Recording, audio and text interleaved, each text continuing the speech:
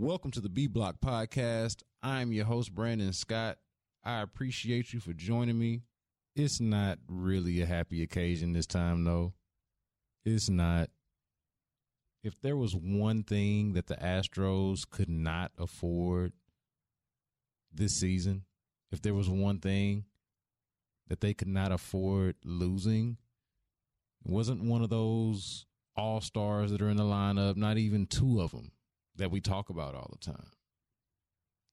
If there was anything that the Astros could not afford to happen to them in this season, it was losing Justin Verlander.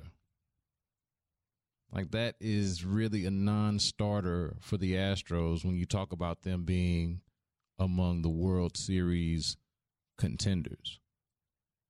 We're talking about the reigning American League Cy Young Award winner. This guy struck out 300 batters last year. But it's not even just that. It's not even just what Verlander did last year and all we know about him. But on top of that, the narrative on Verlander in summer camp essentially was just how much better he looked, even compared to last year. Now, we know they had to shut him down in spring training after he had the injured lat and the injured groin. He had groin surgery. We know all about that. But what did he do during his rehab? What did he do during the pandemic? He reevaluated his mechanics and his delivery. He changed it all up. Saw that he was delivering the ball or releasing the ball way too high. And I guess that was contributing to the strain and the damage on his groin. He fixed that. Alex Bregman just told me on Friday that this is as good as Justin Verlander has looked since he got here in 2017. So the Astros, they don't have their ace. They don't have their ace, at least for a couple of weeks. And theirs just isn't any ace. This isn't just any ace we're talking about for any team. We're talking about Justin Verlander. Now, Dusty Baker spoke with the media after Sunday's game, and he does that, of course, after every game. I was there for that, and Dusty told us that Justin Verlander did mention some tenderness, I guess right around the time that they brought him out on opening day, right around the time that they pulled him out of the game on opening day, which was, after 6. And he still pitched a solid game. He pitched a solid 6 innings, 2-run baseball. I mean, he wasn't overwhelming. He wasn't overwhelming by any stretch, and especially by Verlander standards, but he was very, very good. I would even say exceptional. I even talked to Justin Verlander after Friday's game. Now, I didn't ask him about necessarily how he felt. We talked about the social issues and the demonstrations that teams around Major League Baseball were doing, and he actually gave me a great answer. But before that, in talking baseball with the other media members, there was no indication that Justin Verlander wasn't right. No indication. And actually, Dusty, when he talked to us on Sunday, said that Verlander wanted to go even longer on opening day. He mentioned that it was tender, but he wanted to keep going, but they pulled him out. So now what? What do you do now? I'll tell you one thing. You kind of go from not liking the expanded playoff format for the Astros, not liking it necessarily, to liking it. I mean, if you are an Astros fan, you expect the Astros to win the American League West. Expect them to be probably the best team in the American League, if not the second best. Like, it's really the Astros, the Yankees, and then we're just talking about a handful of other teams that might be threatening. There could be a team that could be the Nationals of last year. That could be the Oakland A's. That could be possibly the Tampa Bay Rays. We don't know at this point. Just 3-4 games, one weekend, one series into the season. But mind you, it's a 60-game season, and that's part of the motivation for this, both from a financial standpoint and from a competitive standpoint, adding these playoff teams. I don't think it's something that folks are going to be a big fan of long term, and maybe so. I could be wrong about that. Like, maybe this does add some excitement. I don't know about more than half of the teams making it into the postseason after you have a 162-game season, but in a 60-game season, it makes so much more sense to do it. And for the Astros, you go from, well, now it's kind of crowded. It looks crowded here in the playoff field before. But now without Verlander, you're grateful for all the possibilities that you can get, all the opportunities that you can get to get into the postseason. Because they are good enough to win it. I said earlier that it's a non-starter for the World Series aspirations. That's just in terms of them being a favorite, in terms of them being one of those teams that we talk about being there. And from what I've seen, Alex Rodriguez called him a sleeper, like a sleeper picker or like underrated or something like that on the broadcast the other day. I know that I did World Series picks with my colleagues at radio.com, and however many of us it was that did it, I was the only one for sure. And this is folks all across the country picking teams. I was the only one, and you can say this is a homer pick maybe, but I was the only one to pick the Astros to win it. I might have even been the only one to pick them to go to the World Series. A lot of Yankees Kool-Aid in that piece that we did together. But I think that's the general sentiment around the league and among baseball fans, is that you add Garrett Cole to what was already a loaded team, a loaded Yankees team last season, and you take Garrett Cole from the team that beat them and put him on that team, and that probably should make them better. I think that's a fair assessment. But with Justin Verlander, the Astros were still in the mix. They were still in the mix. And with Lance McCullers coming back, I know for a fact that the Astros players viewed Lance McCullers as the sort of de facto replacement for Garrett Cole. I'm certain of that. But I think now this just puts the spotlight on McCullers. I think this really does put the spotlight on McCullers. I think it came as a surprise a little bit to some that he jumped Zach Greinke in the rotation as the number 2 starter.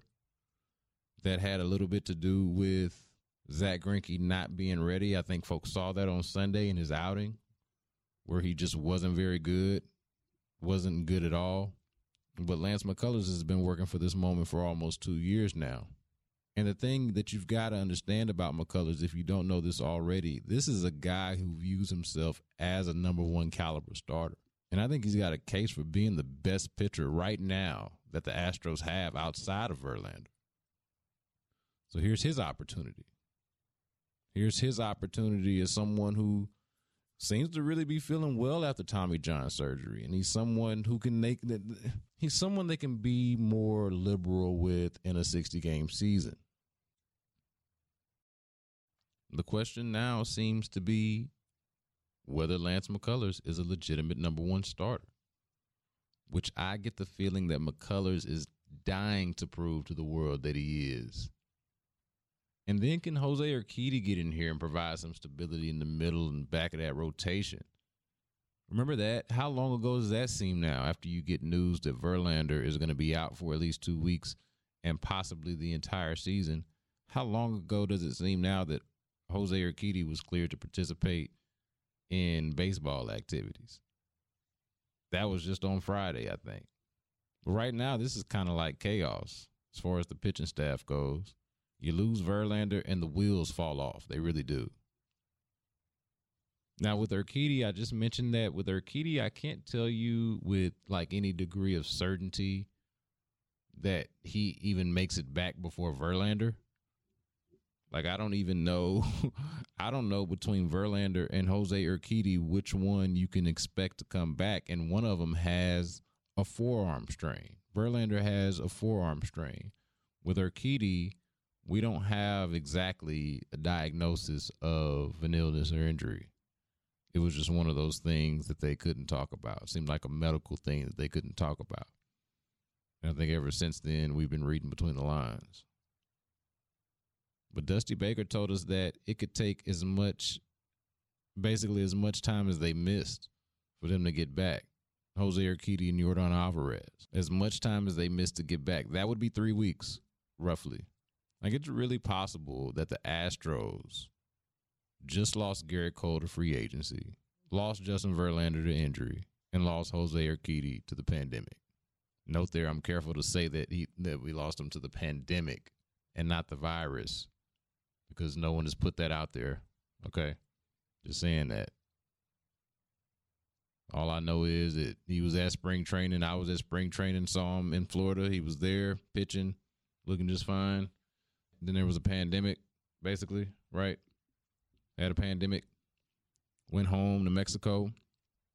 I do know he did that, and we haven't seen him since. Now, he's in Corpus Christi now with Yordan Alvarez. That's where they both are supposed to be reporting, and, you know, Yordan's situation is the same as Urquidy's as far as I know. And they're in Corpus with the injured dudes, man. They're there with the injured dudes and the ones that didn't make the 30-man roster trying to get right. Astros fans, I bet you did not expect to need this much from Framber Valdez as much as you do right now. That shaky bullpen, all the uncertainty there, that is even scarier now for Astros fans. That's even scarier now because you can expect to need more from that bullpen. You can expect to need more from that bullpen one way or another, whether that's them having to support your starters, the ones that you still have, or if they've got to do some patchwork to help you start. And we should note, probably should have mentioned this earlier, but we should note that Justin Verlander came out and disputed the Houston Chronicle report that said he would be out for the season. And look, I'm familiar with the reporter and his work, Chandler Rome. I see him pretty much almost every day, I guess. He's the one who reported this. I wouldn't bet against his reporting.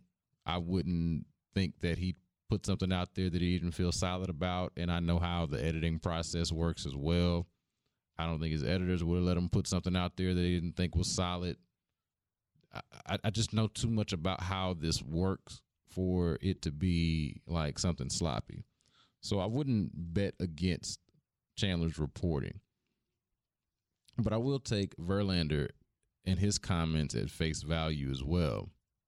That being said, I want to make a distinction here. Two things can be true here. Chandler's report can be correct, and Justin Verlander can view it as inaccurate. Like, both things can actually be the case. Say if Chandler's sourcing, I don't know what Chandler's sourcing is, but say his sourcing is more so on the medical and training side, then they would have, it's a good chance that they would have a different diagnosis than what the player would have. So it could very well be a situation where someone's telling Justin Verlander that he should be out for the season, but Justin Verlander is saying, hell no. I'm going to sit out, let it heal, see if it heals, see if I feel better after a couple of weeks, and I'm going to give it a go. It is possible that Verlander has suffered a season-ending injury, but may or may not be out for the season. That's something that we'll just have to wait and see. But this is not J.J. Watt last year telling us that he was done for the year and then making it back for the playoffs. Verlander is coming straight out saying, look, I'm going to try to come back. I want this thing to heal. Hopefully some time off, some rest will help it heal. Let's just hope for the best, so to speak. Maybe he is able to pitch in the playoffs. Maybe he is. Even without Verlander, this should be a playoff team. Like, it's hard to believe that the Astros are not one of the top 8 teams in the American League, or that they wouldn't finish as one of the top 8 teams in the American League. You only have to finish in the top 2 of your own division to make it, to be one of those 1 through 6 seeds. And so it seems like still their only legitimate competition in the West would be the Oakland A's. If the Angels surprise us a little bit, I know they are improved. If the Angels surprise us a little bit, it could get somewhat dicey. But even there, they're a wild card, right? We're talking about a whole different level of embarrassment if the Astros turned out to be a wild card in an expanded playoff format. If they can't beat out the A's or the Angels, even without Justin Verlander, that shouldn't be a thing. But it's hard to believe that the Astros won't be able to sneak in under these circumstances. And then again, who knows if Verlander's going to be back and able to pitch by then, and then all is well. Or all at least feels well if he is, right? All feels well if you got Verlander on the mound in the playoffs. But remember, he's still looking for a win in the World Series, oddly enough. Like, he's not Clayton Kershaw in this way, but he's still got more that he wants to do. Verlander's not able to come back. Maybe you make the playoffs, but, like, how do you match up against the Yankees? All of it is scary to consider that Justin Verlander might not be around for some of these critical moments and possibly for the rest of the season. I'd be really bummed out for another reason, just that so many players on this team that are critical to this team are free agents to be and might not be here next season. Think about George Springer, man. Every time something bad happens to the Astros this year, I go back to George Springer and I'm like, man, this could be the last year with this guy. And we already got cheated out of 102 games. 102 games of possibly the last season of George Springer. The loss in revenue and the loss in season is going to hurt Springer more than likely in free agency, I'd imagine. The service time manipulation that the previous regime under Jeff Lunau did, I think, also hurt George Springer in free agency, because otherwise he could have been a free agent last year and got some of that Bryce Harper type of money, some of that Manny Machado type of money. He'd have been out there looking for something like that. Now he is in a situation of uncertainty, but on the Verlander point, it sucks that the last season of George Springer might be the Astros not even at full strength, not even having Justin Verlander, not even really having a chance to maximize what could be that final opportunity to win a World Series with a George Springer on your squad. Speaking of maximizing opportunities, Deshaun Watson said something that we already knew. We already knew Watson's contract situation is not the same as Patrick Mahomes, or at least the same as Patrick Mahomes' was. It's been discussed already, even before Mahomes' mega deal. It had already been reported that Deshaun Watson was looking for a shorter extension, possibly for 3 years, which would keep him in Houston for another 5 years. He's got 2 years left on the rookie deal, 3-year extension. That would be 5 more years in Houston at the least. Now, Patrick Mahomes taking a longer deal, leaving a little bit of money on the table on the front end so they can keep a winning team around them. That makes sense when you think about what the Chiefs have going for themselves. Best QB in the game, paying 2 premier pass rushers in Frank Clark and Chris Jones now. Going out and picking up Tyrann Mathieu last year, that was huge. They're built to win, or at least they're built to seriously compete. But the Texans, though, they got some AFC South titles, a few playoff highlights, mostly from Deshaun, a little bit of JJ, some Tywan Jones. But the Texans are being measured by how that season ended last year against the Chiefs. And then, of course, all that's happened in the offseason since then, right? But speaking of the offseason, here is Deshaun Watson talking with Michael Vick on Fox Sports. Michael Vick, who Deshaun idolized growing up in Georgia, not too far from Atlanta. And they addressed the Mahomes contract and how that situation is not exactly what Watson's is. Man, it was a blessing for him. I actually, hit him up and, he was excited more about it. He felt like that organization and himself can win a lot of championships, and especially being with Andy Reid and things like that, he felt like that's his home. That's where he want to be for a long period of time. He has that that solid background where he can trust and know, like, a lot of things in the NFL change all the time, but hey, I know this is going to be the core of this organization, so I'm solid. My situation, and I don't want to say nothing too crazy. It's just it's a little different in here. So just signing a deal for 10 years. I gotta speak on my agent with that. We gotta really sit down and think, like, what do I want in my career, in my football career, where I want to be for a long period of time. I love Houston. I love the organization. I love the teammates. I love the players. But all that stuff is always changing, always changing. So yeah, I'm excited about it, man. I've been talking with my agent about it each and every day, and trying to get exactly what we want, and make sure it's the best deal, because things change so much. So you got to get everything you can out of especially that first one. It is enlightening when you hear Deshaun talk like that.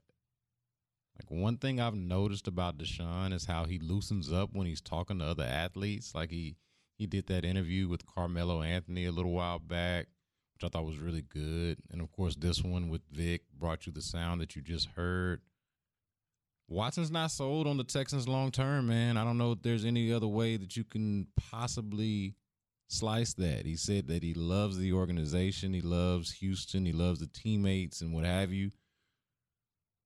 But he doesn't have that peace of mind that Mahomes has, that peace of mind that knowing the team that you're signing this long-term deal with is putting you in the best position to be successful. He does not have that peace of mind. Notice how he broke that whole thing down, even called Andy Reid by name. But when it was time to talk about the Texans, he didn't call anyone by name. He just talked about the organization and teammates. Teammates. How he loves the organization and how he loves teammates, but that is always changing. And he said it again, always changing. What do you think he's talking about there? What do you think he means? What do you think the change is that has him so unsure? And so he can't have that peace of mind right now. Yeah, he might like Tim Kelly. He might like working with Tim Kelly, and he might like the weapons that Bill O'Brien and Jack Easterby have surrounded him with for this season. I mean, damn how they got there. They got the weapons. They could be a very legitimate offense. Defense is a whole nother story, a whole nother topic. But they've got the weapons. They got the weapons on offense. I don't know who's supposed to run between the tackles, if that's supposed to be David Johnson or what. But as far as throwing the ball, Deshaun's got a lot of options. They could be really explosive on offense. I think that they've got a hell of an opportunity, especially with the offensive line having a full year to work together. They didn't get as much time this offseason to work together as you would like. But I'm sure that they have to have a better feel for what they're doing than they did like last year when Laramie Tunsil just showed up a week before the season started with that trade. And, of course, you got two of the guys on the line are not rookies anymore, and Titus Howard and Max Sharpen. But, man, I don't know how much money that they'd have to guarantee Deshaun Watson for him to think that it's wise for him to sign here for 10 years. You talk about trust. Patrick Mahomes can backload his deal because he trusts what the Chiefs are doing. He trusts their ability to manipulate the salary cap and make smart signings, smart trades, smart draft choices. That makes sense for Mahomes to have that mindset of, look, hey, I'm going to leave a little money out here because I trust them to do something good with it. Don't play with my money. Could you imagine Deshaun Watson leaving even $1 on the table in the name of Bill O'Brien is going to do the right thing with this? He just traded away Watson's best receiver and has no intention of paying a premium price for a receiver because he's got to pay Deshaun. And he just paid Laramie Tunsil. And he's anticipating a new deal for J.J. Watt, who, if healthy, is still one of the elite pass rushers in this game. Make no mistake about it. But like Deshaun said, he's got to speak to his agent on that. Got to figure out where he wants to be, what he thinks is best for him. The Texans got at least another 4 years to prove themselves. Anyway, thanks for listening to the podcast. I'll be at Minute Maid Park for the next few days, as I have been for the past couple of days. So make sure that you're following the Twitters, man, at Brandon K. Scott, at B_block_podcast, at Sports Radio 610. My guy Landry Locker from In the Loop has volunteered himself to do a post-game show for the entire 60-game season, and that's a lot of work, and we love him for it. We really appreciate him doing that. Best idea that we've had at 610 since they sent me and Adam Spillane to spring training earlier in the year. So make sure you're listening to the post-game show. It's caller-driven, so you can get in on the show. I'm jumping on toward the end of it. You're hearing from Spillane, too. You got he and I at the ballpark, so really some firsthand information there. The hosts, Seth Payne, run the show, Hughley, John Lopez, Sean Pendergast, Clint Sterner. You might hear any of them call at any moment. So it's really a good show, man. You should check it out. Landry's one of the hardest working people in the business, so definitely support it. That's it for me. I appreciate y'all for listening.